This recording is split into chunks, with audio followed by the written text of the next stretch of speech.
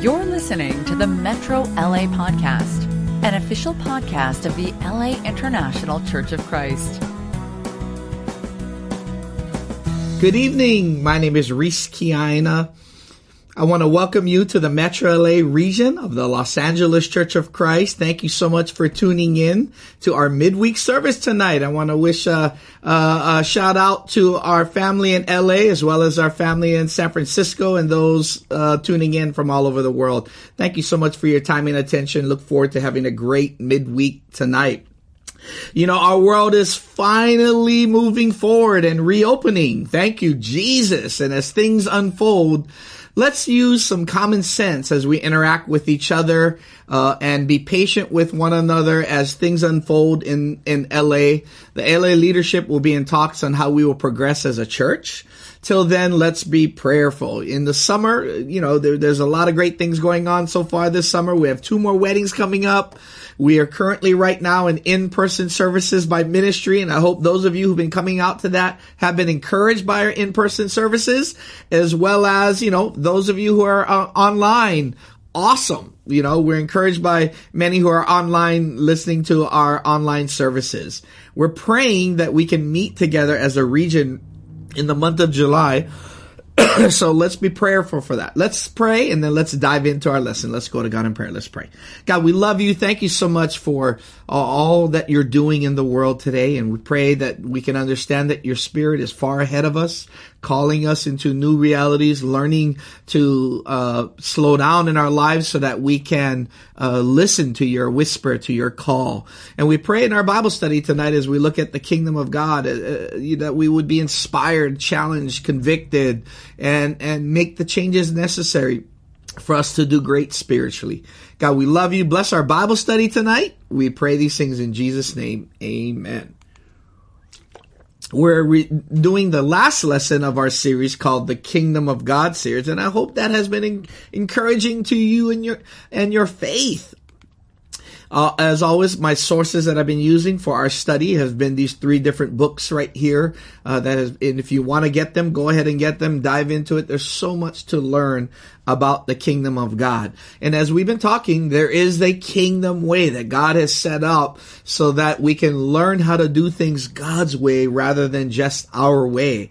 And I hope that, you know, as we've been going through this series, we're learning about the kingdom, or basileia, which means kingdom or reign, and that the kingdom of God is breaking into the present, and that it's where right relationships are, and it's learning to live life under King Jesus. And it's a foretaste of heaven today. Like, we don't have to wait, right? It's the age to come, breaking into the present age, and disrupting it in a way that produces godly kingdom results. The lesson I did 2 weeks ago was called Kingdom Characteristics. Last week, we talked about the upside down kingdom and 4 different principles, right? We looked at obedience is freedom, first is last, loving your enemies, and weakness is strength. And these are countercultural principles to the world. And so if you find that they're difficult to do, it is difficult to do because it's so contrary to the way we normally think. Tonight, our lesson is the Upside Down Kingdom Part 2. And I just want to talk about one principle and one theology from a German theologian that I studied about in my 4th semester of grad school. And in John chapter 12, in verse 20 to 26, in John chapter 12, in verse 20 to 26, it reads, "Now there were some Greeks among those who went up to worship at the festival. They came to Philip, who was from Bethsaida in Galilee, with a request. 'Sir,' they said, 'we would like to see Jesus.' Philip went to tell Andrew. Andrew and Philip in turn told Jesus. Jesus replied, 'The hour has come for the Son of Man to be glorified. Very truly I tell you, unless a kernel of wheat falls to the ground and dies, it remains only a seed. But if it dies, it produces many seeds. Anyone who loves their life will lose it, while anyone who hates their life in this world will keep it for eternal life. Whoever serves me must follow me, and where I am, my servant also will be.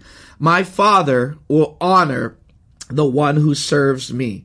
And the first principle I want to talk about that is upside down is this principle right here, is that life comes through death. That life comes through death. You know, Jesus gives the illustration of a kernel of wheat to show us his own death. That even in the natural world, there is self-sacrifice, right? If a kernel of wheat is not planted in the ground, it stays only a seed. But if it's planted in the ground, given moisture, it germinates, begins to rot and die, and in death, a green shoot protrudes and new life comes forth. It died to what it was to become something greater than its former self. Because of the death of that one seed, a plant will grow and produce more seeds. You know, in the insect world, the praying mantis, right, understands this concept. You know, after a male praying mantis mates with a female, he gives his life by getting eaten by the female. Poor praying mantis. You know, and here's a picture of that. Even in death, there's new life. As a male praying mantis mates with a female praying mantis, you know, in death, new life is born. Poor male praying mantis, right? But the female ends up laying 300 eggs, and the possibility of 300 baby praying mantis come into view as a death occurs. You know, and so this idea of life that comes through death is a principle that is all throughout the Bible. In fact, it's very important to understand this principle because it's rooted in the cross. But this is a tough teaching because most of us are just not in a hurry, right? To die to self. Like, who's really in a hurry to die? Most of us aren't. But that's where the power of the gospel is. It's in self-sacrifice. It's in the death of Jesus. In Romans chapter 6 and 1 through 5, you know, life comes from death at baptism. And that's why baptism is such an important thing, because we're participating in the death, burial, and resurrection of Jesus. And it's where dying to self and God brings about new life, new family, new purpose, new vision, new relationships, new kingdom, and most of all, new creation. New creation comes out of death. And that's a very important principle to understand. What if Jesus never died? I want you to think about that. What if he never died? What would the gospel be about if Christ never died? What would the good news be about? I mean, now, think about people studying the Bible with you. Think about those who studied the Bible with you. What did they have to die to? What did they have to die to in order to spend the time, money, resources on you to help you become a Christian? I mean, I look back, I studied the Bible for a month, and I studied every other day. I mean, I studied a lot in 1 month. You know, I can't even tell you how many meals I had, how many times 3 to 4 different brothers were giving their time. I mean, I'm sure their lives were busy. I'm sure it was difficult, you know. I'm sure things were not going perhaps the best in everyone's life at that time, and they had to make sacrifices in order to get with me. And I'm so appreciative, and it helps me to understand this principle a little bit more. Think about our special contribution. Imagine if nobody ever gave a special contribution. Where would our global fellowship be? You know, we have over 400 churches, you know, in our global fellowship. But for many, they all started with people giving special contributions, right? Imagine if nobody gave a special contribution. What would our fellowship look like now if people didn't sacrifice like that? Imagine if no one made time for one another. You know, the power lies in the death. And in school, you know, I was taught to learn to look for the Spirit surprise in difficult and chaotic situations. That when we're going through a pandemic, what is the Spirit surprise in the midst of that? This term of Advent eschatology. It's this idea that a disruption in the here and now presents an opportunity of God bringing about new creation in the midst of that challenge. And isn't that a great thing? Like it makes me look at challenges differently because of God's participation in it. I'm not saying God is the one causing the disruption, but I am saying that in God's world, he can bring about so many positive things because of a disruption. My problem is I'm so used to paying attention to the problem in front of me, I'm not attending to what the Spirit may be doing right in front of me or in that situation. So think about it right now. Are you going through a tough time right now? Advent eschatology is this idea that in the midst of a difficult time, God's participation in it can bring about something positive that you perhaps may have never ever considered until that situation went down like that. And so let's pay attention to the surprise that may be right in front of us.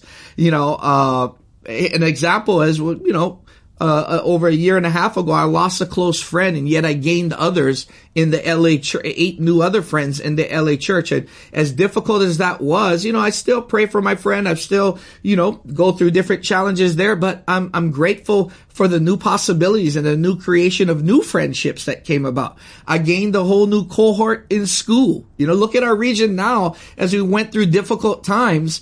We went through a time of division and transition, yet God is taking care of us, and our church is in a completely new situation now with the Carrillos coming in and just the new creation that has developed during a very, very difficult time. Life comes from death. And so what do you have to die to today in order for God to use you in a more powerful way? What do you have to die to? Because we do have to die. And just like last week we talked about when Stephen was learning to forgive people while he was being stoned, there's a glimpse of Jesus standing at the right hand. And perhaps the reason why that Jesus was standing because he was so moved by being able to see Stephen live out a principle that's very, very difficult to live out. Perhaps Jesus will do that for you and I as well as we learn this principle that life comes through death and that we can learn to valiantly die to ourselves. It's a challenge, and I want to talk about a theology for a minute, because just like I talked about Advent eschatology there, this idea that a disruption can bring about new creation, and there are things that can hurt us in that time. There's things that we may even experience like a death in our own lives that ends up bringing about new creation. It's this idea of cruciform theology. The theology behind life comes from death is this cruciform theology that I got to learn in my 4th semester, and it is a powerful theology. It's another way of saying, it's a fancy way of saying the way of the cross, basically. But cruciform theology, a guy I studied is this man named Dietrich Bonhoeffer, and a book that he published was called Letters and Papers from Prison. He's not the one that published it. One of his good friends is the one that published it. But Dietrich Bonhoeffer was a courageous German theologian that exemplifies this idea that life comes from death. And he was a German theologian, Lutheran pastor, and founding member of the Confessing Church that resisted the Nazi regime in World War II. He was arrested, and while awaiting trial, wrote a series of theological letters that while in prison, he questioned the state of Christianity and how far they had fallen from the God of the Bible. He saw how in the 1940s, Christianity literally lost its way where he was at, and there was no difference between a Christian and a non-Christian. It got so bad that the church had partnered with the state, with Adolf Hitler, and committed atrocities against the Jews. And so he started a church to stand and fight against the state, against Adolf Hitler, and he was imprisoned for conspiracy. And on April 9th, 1945, he was executed at the Flossenburg prison camp at 39 years old. And part of what his book was on that his friend ended up writing is he wrote a series of letters and papers while in prison, trying to make sense on how did Christianity fall from grace like that? How did they get to a point where you could not tell the difference between a Christian and a non-Christian? And how could the church be complicit in atrocities against the Jews? He was trying to make sense of all that. And how can that all be turned around? And what he came up with is a series of letters that was all about a cruciform theology, that the essence of the gospel, the essence of God, is all in how Jesus died in the cross. And his writings have lived on in the hearts of all those who follow Jesus in a secular world. It's a profound type of theology. Bonhoeffer's prison letters were challenging because it highlighted this idea of cruciform theology. He reminds me of the Apostle Paul writing from prison, awaiting trial and possible death, but all the while thinking of others. He certainly prescribed to a cruciform theology where Jesus is at the center of Christianity and putting Christ back at the center on the cross.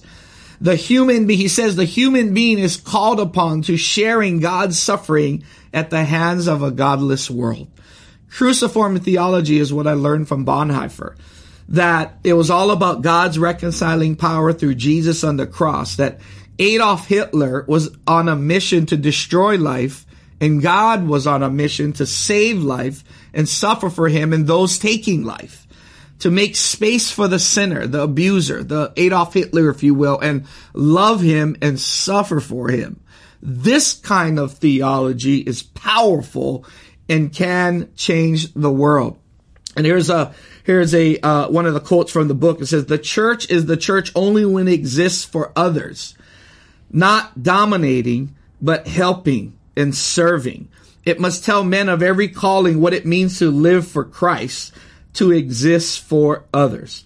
And this whole idea of cruciform theology, though, is about Jesus dying on the cross for those who don't deserve it, that he's going to make space for those who have gone their own way and perhaps don't deserve grace and love and the opportunity to have a renewed life and new creation and possibly one day get to go to heaven. But that's where all the power of Christianity lies. It's in the cross. It's learning to suffer and to die valiantly. And that's what I want to encourage our church with tonight, is to prescribe to this theology, which I know all of you do, but to dig even deeper into this kind of thinking and way of living that is cruciform in nature, that we will learn to die every day in our Christian lives, because there are things we must learn to die to, our own. And I want us to think about your dreams, your opinions, your values, not values, but your dreams and your just opinions and thoughts about how things should be in the world and all that. And think about it as an egg, and put that egg in your hand and hold your egg tightly enough so that it doesn't get crushed or break, but loose or gentle enough so that, hold it tight enough so it doesn't fall, but loose enough where you don't just crush it, right? You don't want to, and I think sometimes that's what happens with our own opinions and even our own dreams sometimes that don't necessarily coincide with God's. I want to encourage us to just hold on to those things lightly and be flexible on debatable issues in the church, because that's what we're having to deal with in the church now.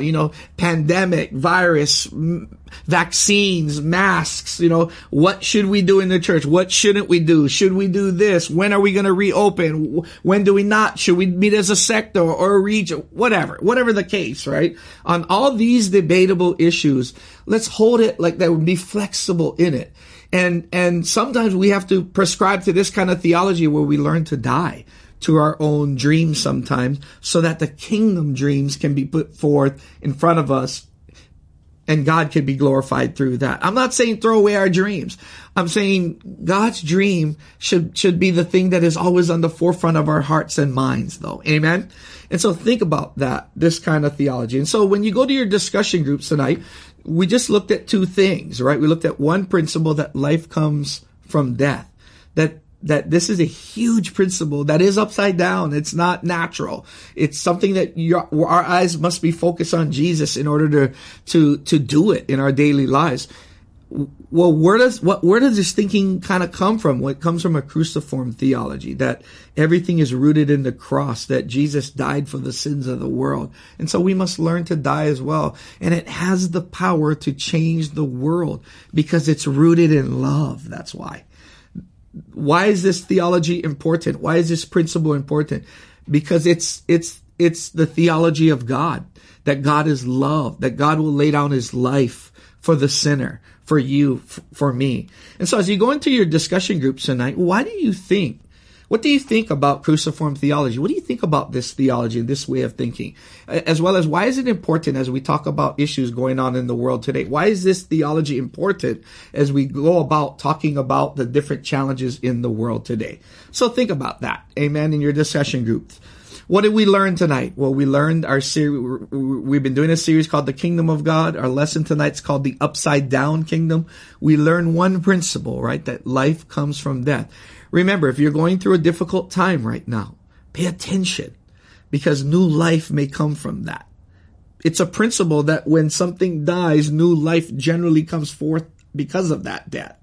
So look at your life for a minute, and whatever the challenges you may have going on, new life, new creation may be coming about because of that.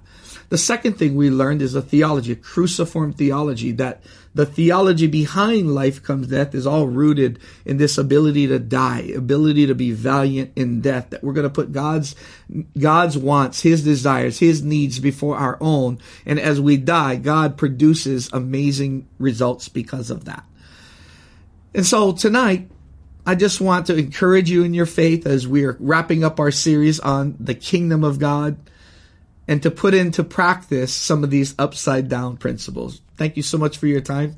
Thank you for your attention. Good night. You've just listened to the Metro LA podcast. For more information about our ministry, please visit metrolaregion.com